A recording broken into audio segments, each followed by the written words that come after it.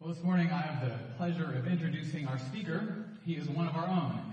Bill and Jenny Hunt are missionaries that are officially endorsed by Fellowship. We mention them often, pray for them during the pastoral prayer. And Bill is going to bring a message to us this morning. Just want to let you know real quickly where they come from and kind of what they are doing. Bill and Jenny just recently launched a ministry called Fruit That Remains. Build families and reach nations. And that was after 25 years that they ministered with Cru and Family Life. So their goal with this ministry is to open doors through marriage and family platform and then go deeper with that and try to equip these couples to walk deeply with Jesus and then go to their local congregations and get involved and serve. So in addition to doing this, Bill and Jenny remain associate staff with Cru. Get this, where they mentor teams in 11 countries and oversee translation materials into local languages.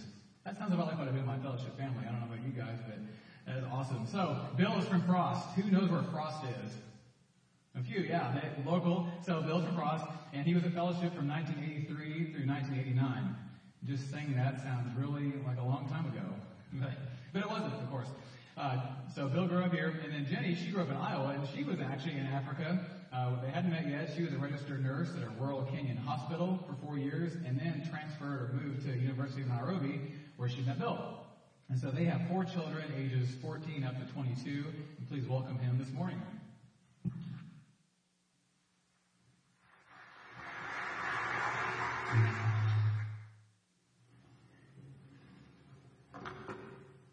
Good morning.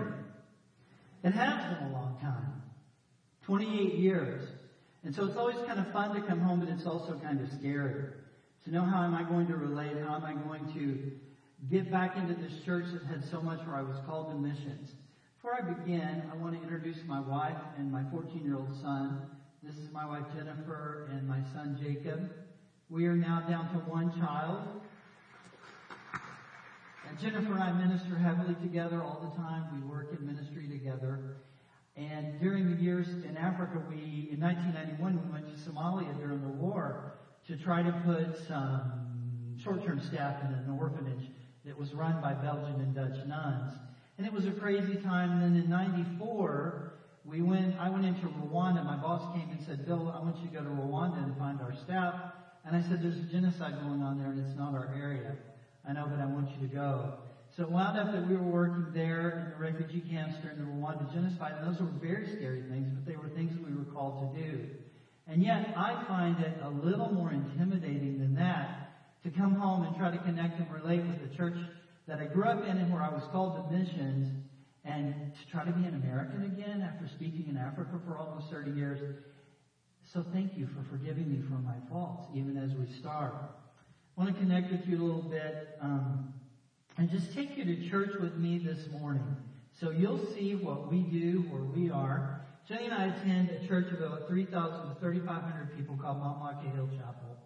We used to have, the building holds 300 people, so we used to have 12 to 14 services beginning Friday through Sunday. Now we're down to 3. We moved down in the parking lot, we paved it, we put up a big tent and a 14-foot wall with nets, and so we have 3 services of 1,000 people.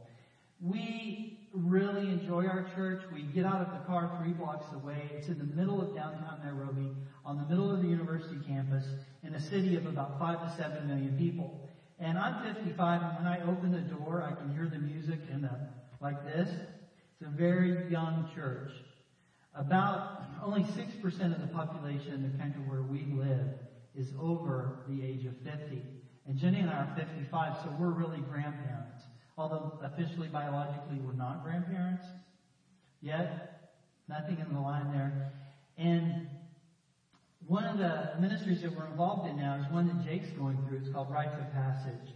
And traditionally in the African culture, there was this warrior mentality where the boys grew up and then they were circumcised and they were sent out to the bush to kill a lion. And there was this mentoring by elders, and all that's disappeared in this new Africa. So the church has brought in a program called Rites of Passage, where for a year Jake is in class every Sunday with 13 to 14-year-olds, boys and girls, and learning what does it mean to be an adult, a man, to accept responsibility. We've really enjoyed that. Now you may say, we have a pastoral preaching team of about 10 to 12 men. Most of them, or all of them, are Africans. They were trained at Dallas Seminary or Trinity. And they just rotate. So we hear about 4 to 5 different teachers every year. And then there's another program that we really love at our church, just to give you an idea of what's going on in Africa with the church and the difference of things happening. We have a high population of commercial sex workers in our city, trafficking, human trafficking, and so we have a fully staffed, funded ministry through our church for people coming out of that. Opened a beauty shop, a beauty training school, some food preparation and crafts for men and women to come out of that ministry. And I just love that because we even have somebody on the staff who came out of that ministry and is now walking with Jesus. So that's our church. That's where we normally are on Sunday morning. And that's normally what we do. About 8 to 10 couples a month get married in that church. So the premarital counseling ministry is huge. John, am I dropping my voice too much? Okay. So one of the things as we get started, I want to know how many of you were here when I left in 1989. Is there anybody in the building who knows me? There are a few. Hi. Fun thing for me is Steve Anthony and Polly Anthony, that many of you know. Steve was my college roommate for 3 years, and then we moved to Waco and were college roommates until he got married. And I haven't seen him in 9 years. And so we were both called to missions here at Fellowship, and that's just a really fun thing to see you guys here today. He was like the brother I never had. I was his best man.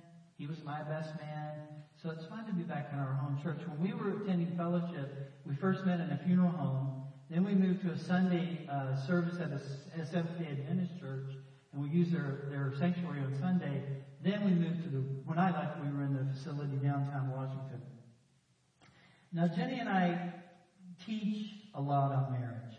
We do 3-day marriage seminars. We do small groups that last 7 weeks with 10 topics. We do spiritual direction retreats for couples. And so what in the world can I tell you in 25 minutes about marriage that's going to have a long-lasting impact on your relationship with your wife or your husband, or those of you who are single, to get ready? I prayed about that and I asked God. So I'm going to give you a very brief overview of God's plan for marriage from Genesis 2:24. And I just love this. I won't tell you that I found it. It actually popped up on my Facebook page. And so I have scoped it and used it quite a bit. This is why a man, a mature man, leaves his father and mother and becomes attached to his wife, and they become one flesh. I'm going to camp on 2 areas in this verse today. They become a process of learning, friendship, and trust, and then one flesh, deep intimacy between 2 people.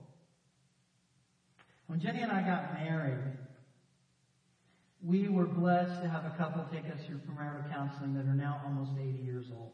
They were crew staff. They had been in Africa a long time. Excuse me, I promise I haven't drunk a soda water or anything. I just took water. And she was in Bonnet Bright's Bible study. And one of the questions they asked us and that we had to answer was, why do you want to get married? And we had to list all the reasons that we wanted to get married. And of course, I put different things, like because my wife has the favorite color in the world is my wife's beautiful blue eyes. I love her hair. I like that she's living with Kenyan women and ministering in a local situation. I always wanted to marry a girl who played the guitar and sang and had a nice voice. I mean, all these things. And, our counselors looked at us and they said, don't you want to get married for other reasons? And we listed, because she's beautiful. One of the things I got hyper-spiritual, and I put on my little monk's cape, and I said, one of the reasons I want to get married is so that I can know how deeply Christ loves the church. Ephesians 5. Husbands, love your wives the way Christ loves the church. Boy, I didn't know what I was getting into. And there were times, like even in the first month of marriage, when I wished I had never written that down. Because how does a husband love his wife? As Christ loves the church, the first thing he does is he dies for the church, die to self. And I discovered during the first few hours of my marriage with Jenny that I was very selfish. That I was very self-centered. You see, I got married and I said, oh, I'm going to love and honor and cherish you. But what I really wanted in my heart was somebody to love and honor and cherish me. And when she didn't meet those needs or those expectations, or she failed in some way, I was disappointed. I thought, wow, this just isn't what I signed up for. She's not meeting my needs. The other thing was, when I share that with African men and I get up with them and I talk in African situations, all the men are really, really scared that I'm going to tell them you have to go in the kitchen. Because we work in a society where there are a lot of traditional roles. And so they think when a white man gets up or an American from the West talks about marriage, I'm going to say, you need to help with the dishes, you need to cook the food. And that's terror in the life of some people. I don't like it very much either. But I do help my wife there. But basically, just in the whole idea of I am called to serve and love Jenny no matter what. Now, a few years ago, we ran into a friend of ours at church that had been in Jenny's Bible study when Jenny was on campus at the University of Nairobi working with law students, females and girls in the law school. And Lydia was a leader, and she's in our church. And so we ran into her, and she had gotten married to a man that we knew who was also an attorney, and we hadn't seen her in maybe 15 years. And she said, well, Isaac and I have divorced. And things didn't go very well, but I am well with Jesus. The Lord is on the throne of my life. And she had found this space with her Lord and her God that despite the fact that the storm was swirling and things had not gone well, she still trusted in Jesus. Now, many of us have had to deal with those kinds of things in our life, all of our lives. Sometimes God calms the storm, and sometimes He lets the storm rage and He calms the child. And so when she told us this, I thought, wow, this is a divine appointment. We were involved in their marriage. We knew them as young kids. And so God's brought us back into their lives to reconcile, to heal, to bring this family back together. And in the back of my missionary mind, I thought, that's going to make a great prayer letter. That's a joke, you guys.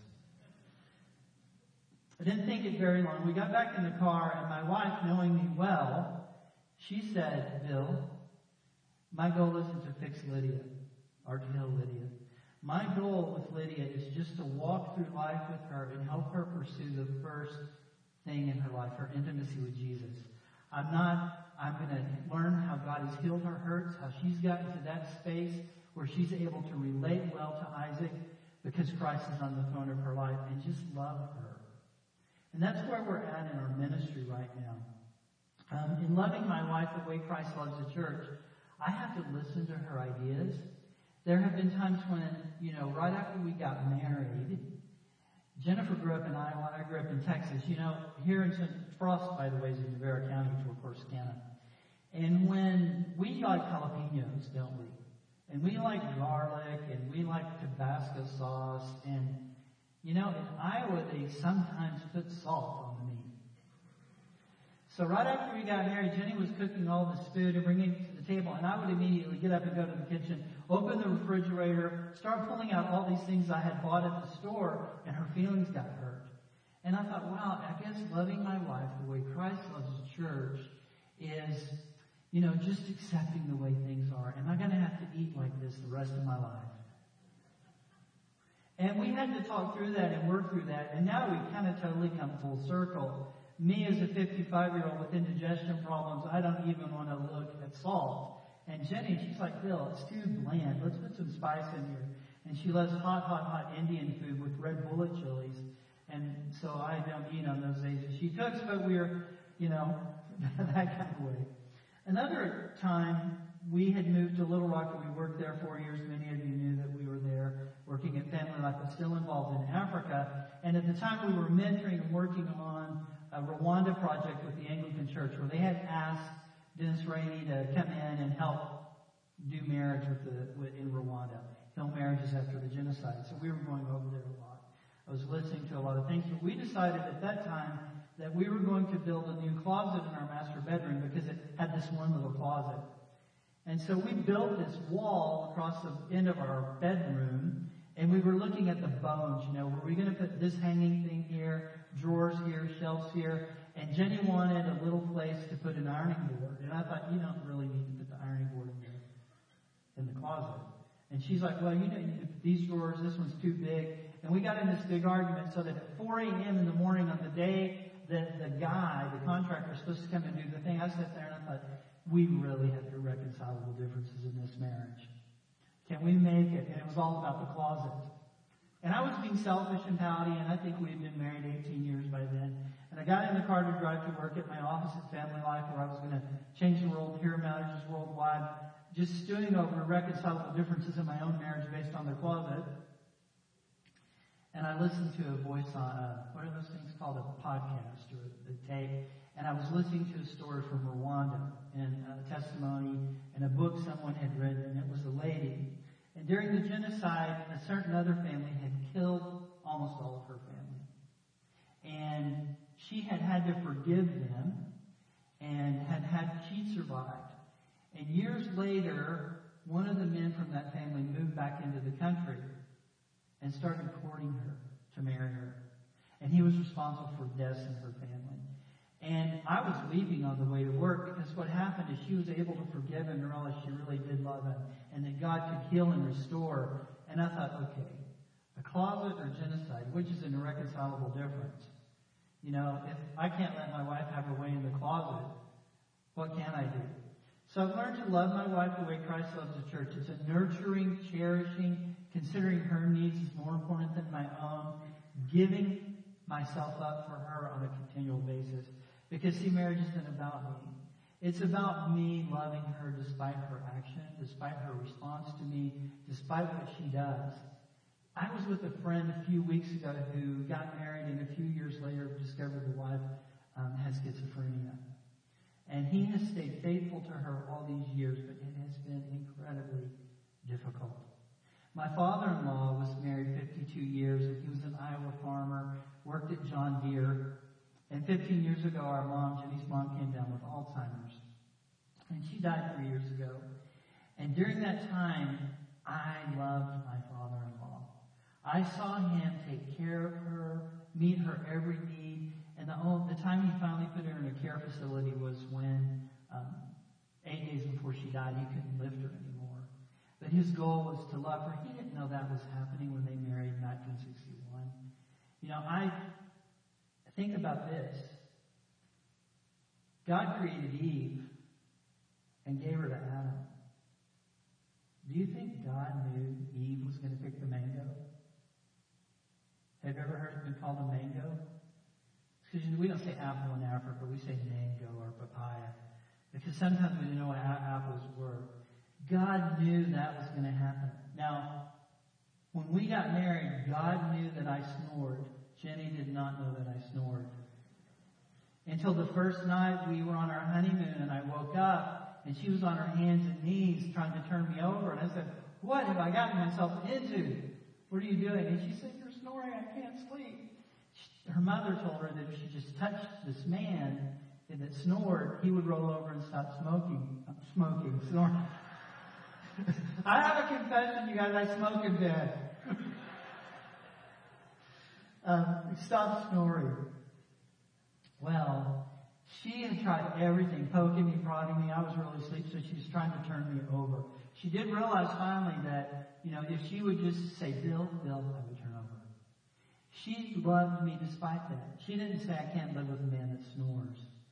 Now, one of the things that we do in pursuing deep relational intimacy with one another is, in our premarital counseling, another area I'm going to go with is this deep intimacy between two people. Because our premarital counselors also asked us, how transparent do you want to be? How much do you want to know each other? And I said, I want to be totally transparent. I want my wife to know me 100% in and out. It didn't take long to realize that was pretty scary. And if you're in a marriage relationship or in a relationship with somebody, you know that it's a bit difficult to share who you really are, what you really think. Even, I really would like some garlic on that enchilada, becomes a hard thing. Much less, I'm really struggling with this sin. I'm having issues with this. When you do this behavior, it bothers me. Because marriage, we think marriage is designed to make us happy. Don't know if you've read Gary Thomas's book, which is called Sacred Marriage. Marriage is not designed to make you happy, but to make you holy. So it's this intimate, deep, personal relationship with one another. And if I'm unhappy in my marriage, where I have to go first is to say, how is my intimacy with the Father? How am I bringing issues and problems into this marriage? Now, I've been in some situations with couples where, One of them had done some really heinous things, and one of them was a little innocent. The first pastor of the church, Lane Fuselier, was my mentor for a long time, and he said all couples deserve one another. And so I can sit and listen to a couple, and one of them may be really guilty, but this person also had issues and things that they brought into the marriage or the relationship. And so I have to ask myself, Jesus, where are you? Are you on the throne of my life?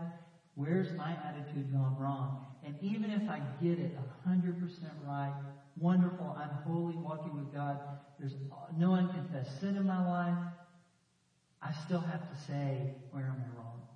And my goal is to love my wife in that state. Intimacy. You see, God designed marriage to be an intimate relationship between two people in the Garden of Eden. They were naked and unashamed. They knew each other totally. There was nothing to hide, and then Eve picked that mango. And things went downhill. And what it says in Genesis is it says, her desire became for her husband. That's not a good thing. You know what it means? The desire was that she wanted to control him and make him do what she wants him to do. Then 6 weeks after somebody gets married, you want to put your hand on the back of their neck and make them behave the way you want them to. And a lot of times it's not because they broke God's law, it's because they broke your law. They broke your rules. They did something that you didn't like, but it was actually not an offense to God, and so you got really offended by it. They're dropping towels on the floor.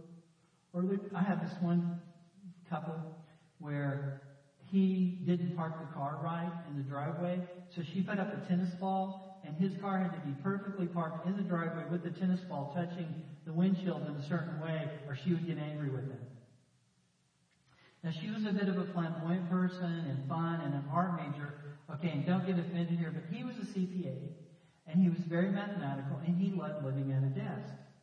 So, she liked teaching art and having fun and tap dancing on the desk at school. So one day they were at a function for his Big 8 accounting firm at the boss's house, and she pushed him in the pool in his 3-piece suit. Now those are some extremes, aren't there? It took him about 10 years to get over the bitterness and anger for her embarrassing him. But she was just telling him, we need to have some fun, and they did. But she also needed to tone it down a little bit. I don't know how I would feel if Jenny pushed me in the swimming pool in an office function. You know? So God has designed each of us to mutually complete one another. No matter who you're married to, they have strengths and weaknesses that God has brought sovereignly into the marriage to make you like Him. You can run away from that. But you know what? God's going to give somebody that's a little tougher or a little harder. So can you work through all that? Now back to Lydia and Isaac. I think that God can heal any relationship. I think it all begins with forgiveness. Are you living in a total state of forgiveness with your wife, with your husband? Have you rejected them?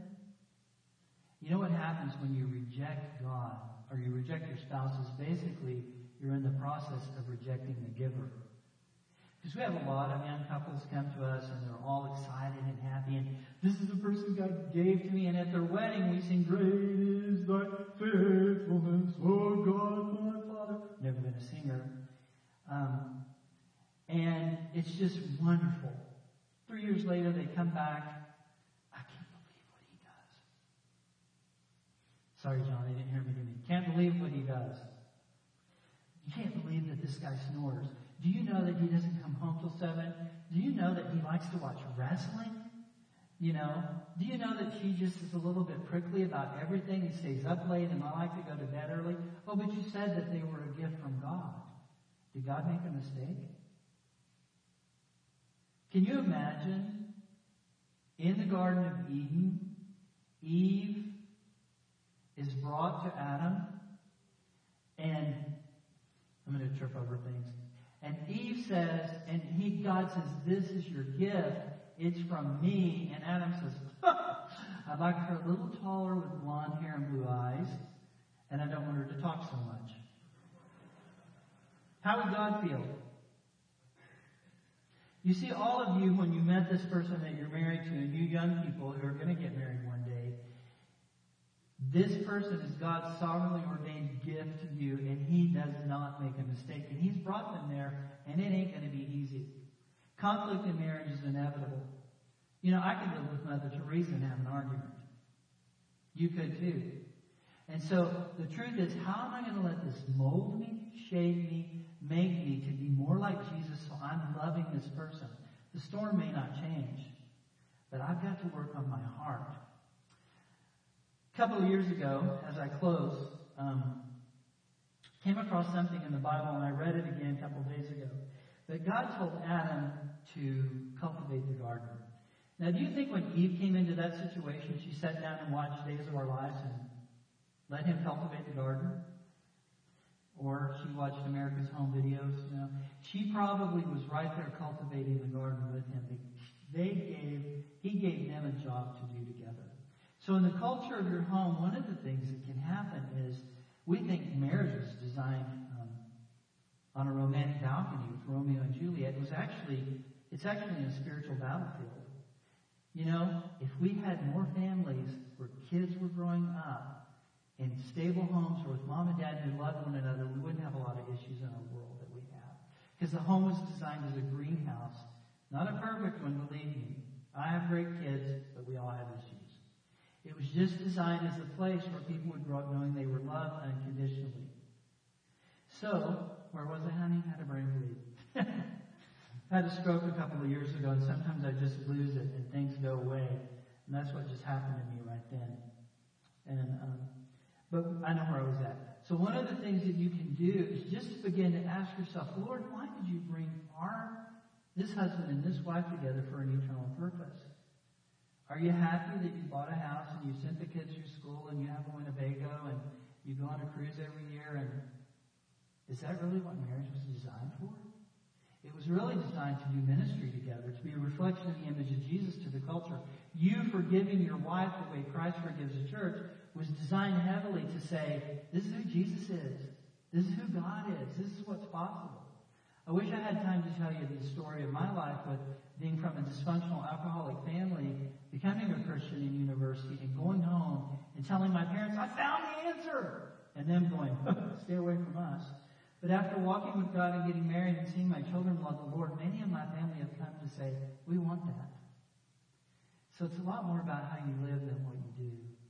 Let me tell you about two couples in closing that I think are doing a great job. This is Mike and Liz Kenyu, and they are Kenyans. And they're having a lot of fun on the beach in Kenya, aren't they? And that makes you all want to come visit us, doesn't it? To go to the Indian Ocean. Mike and Liz got married 10 years ago, and we took them through premarital counseling. But I had actually met Mike a few years before that when I was trying to buy a car from him. Grew up in his mom with a single mom, no dad, but was just a very amazing kind of guy. In high school, Mike got with 3 or 4 other believers that he knew, and they decided to hold each other accountable for the women that they married. To say, if I start dating a girl I shouldn't date, you hold me accountable. You come find me. And we wound up doing premarital counseling for all 4 of those guys. Mike went to Washington State. He got a degree, University of Washington in Seattle. He got a degree in IT. He came back and eventually became the director of Microsoft in East Africa. Just a great guy. Loved the Lord. He and his wife married and did it the way you're supposed to. All 4 of those guys did because there was accountability. Liz has an MBA. She's a CPA and she works for Kenya Airways. So they are both pretty movers and shakers in the Kenyan culture and what they do. They got into a home builders group with us, but one of the decisions they made, they said, we really want to do ministry. We really don't want our lives to be as crazy as everybody else in Nairobi. You see, I live 12 miles from the airport. During certain times, it can take 3 hours to get there because of traffic. Kenyan families get up at 6 a.m., put their kids in the car, in their pajamas, with their school clothes and their lunch and their breakfast, and drives an hour and a half to 2 hours to get to work. We were coming off of, North Alps Tollway, where it hits 35 and there's 30, and it's just like a continual jam there all the time. Gridlock. That's what we live in all the time. So Mike and Liz said, we have a daughter, we don't want to do that. And so she stayed and worked. Mike quit employment and left Microsoft. He had so many headhunters come and say, we want you to work. What can you do? You're this talented guy. And he said, well, I'm going to try to develop some apartments and work part-time so I can spend time with my daughter and work in the home a little bit. He got this going. 2 years later, Liz said, Mike, it's your turn to go back to work. I'm going to quit. She quit her job, went back with him, went and started the family business of developing these apartments. And they took a huge risk. They've done okay. They're not making a ton of money.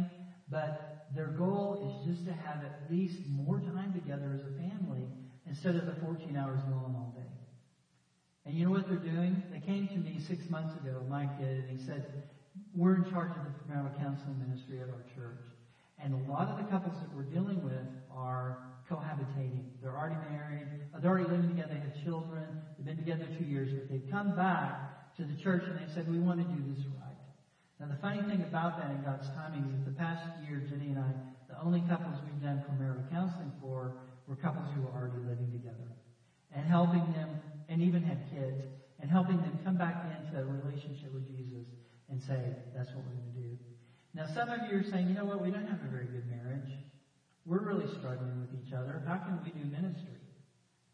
You know, there was a time early in our marriage we were doing premarital counseling, and Jenny and I were expecting this couple to come, and we were washing dishes together, but we were in the middle of what we call in Kenya a dome, which is a domestic quarrel. And we were like cats. I was scratching her, and she was scratching me, and we had done something to annoy one another, and we were throwing down the dishes and washing them and putting them in there. And this couple was coming. Now, we include our children in our ministry. One of our great desires is for our kids to be focused outward, let them see the world, know what's going on, and have compassion. A good friend of mine in the UK, who's like the Dr. Dobson of the UK, said, if you can develop a quality of compassion in your children like Jesus has, they'll reach the world. Well, this couple came driving in the driveway, and they pulled up in front of us, and the kids ran out to greet them and said, Mom and Dad are being really serious with each other. Because they were standing behind us watching us have this dome, this quarrel. They came in, and guess what the topic was that night? Conflict resolution. So we told them, Jenny and I aren't doing very well right now in our marriage. Would you pray for us? We've had this conflict. And we used our issue to go through the whole aspect of conflict resolution. Jenny, I was really a jerk. Would you please forgive me? Yes, Bill, I forgive you. And then we talked through how did we get there? Those things have to be taken care of every day. Next couple, and yet we were doing ministry. You know, in the power of the Spirit. There are times when we have no idea what to do. A Muslim couple came to us 3 years ago and said, we're having really hard times with our marriage. We're ready to divorce. Can you help us? And Jenny and I thought, what the heck do we do here? Because we have these forms and structures and materials, and they're all Christian. What do you do with a Muslim couple? And we just ask Jesus constantly, Lord, where do we go? What do we do? How's our intimacy with you? This couple are called Victor and Jenny Wainaina. And they had been married 6 months when they came to one of our weekend seminars. And we had challenged couples to lead a small group of home builders. We said, you know, it would be a great thing for you to do. They came and said, we want to lead one of these groups. But we've only been married 6 months. Can we do that? And we said, yeah, we'll mentor you through this. And it'll be great because your marriage will automatically be a ministry focused outward. They finished 2 years with their small group of 6 couples and have taken them on a retreat. As we close, I hope I've shared some stuff with you about marriage that's helpful. It begins with your heart and your relationship toward Jesus. Are you right with Him? Are you rejecting your spouse in any way? Hold your hand. Hold the hand of your spouse. If you're engaged, you can go ahead and hold the hand of your engaged person. I'll give you permission to do that. And if you're a family together, you might just hold hands with the entire family. And I want John to put Philippians 2 up there, 1-4. This is a verse that I think if you would adopt as a manifesto in your home, that would bring a lot of joy. It doesn't mean you're going to have a perfect home. It doesn't mean that there aren't going to be any fights or arguments. We're human. But it's how do we respond to them? How do we deal with them? How do we deal when the storms start swirling or we're disappointed? The last part says, do nothing out of selfish ambition or vain conceit. And I'd like you to pray that with your family right now, whoever you're with. And I want you to do it this way. Lord, help me to do nothing out of selfishness, ambition, or vain conceit toward my spouse. If I have done that, I confess that to you. I agree that I am ambitious, that I'm vain, I'm self-centered. Father, help me to be humble. Help me to value Jennifer above myself. Help me not to look out for Bill's interest, but help me to look out for Jennifer's interest above mine. If you can do that, I don't care if you're comfortable doing it or not, to be honest. Hold the hand of your spouse and just utter that prayer. If you don't feel comfortable doing it loudly, do it silently. Okay? Let's take about a minute to do that. Lord, help me to do nothing out of selfish ambition. If you're single or you're here alone, pray for your spouse or the person you were married to before. If you know a couple who are going through issues, pray for them. Let's take a minute, just in silence.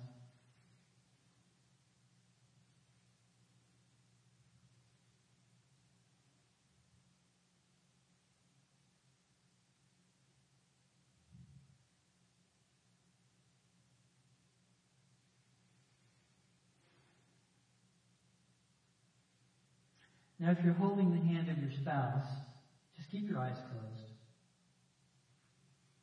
And if you have anything in your heart that you need forgiveness for from your spouse, just squeeze their hand and tell them, I'm sorry about that. Please forgive me. I've done things in selfish ambition or vain conceit. Please forgive me. But I've been too prideful to admit it.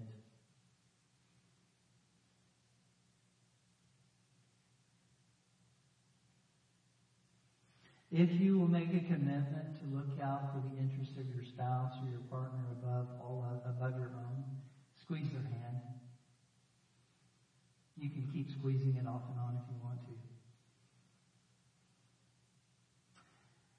Father, thank you for today. It's just fun to be back home at Fellowship Bible Church where you called me to missions. I pray that this church would hunger and thirst for you above everything. Holy Spirit, give every person here a passion for you. There are a lot of things that take first place in our life above Jesus. And I ask that you would just bring Jesus back to the center of our universe, that you would draw him to us, draw us to him. There are hurts and things going on in marriages here that we don't know about. And pray that you would heal those broken hearts and disappointments. Father, I do pray that the Holy Spirit would work, that you would soften hearts, tender hearts, that you would help a husband to be thankful for his wife, for a wife to be thankful for her husband. Give them the energy, the strength, the temerity, the desire to try again, even though there have been some really hard things that have happened. Help us to forgive, Lord, because you forgave us. Help us to forgive in advance. Father, thank you for this day.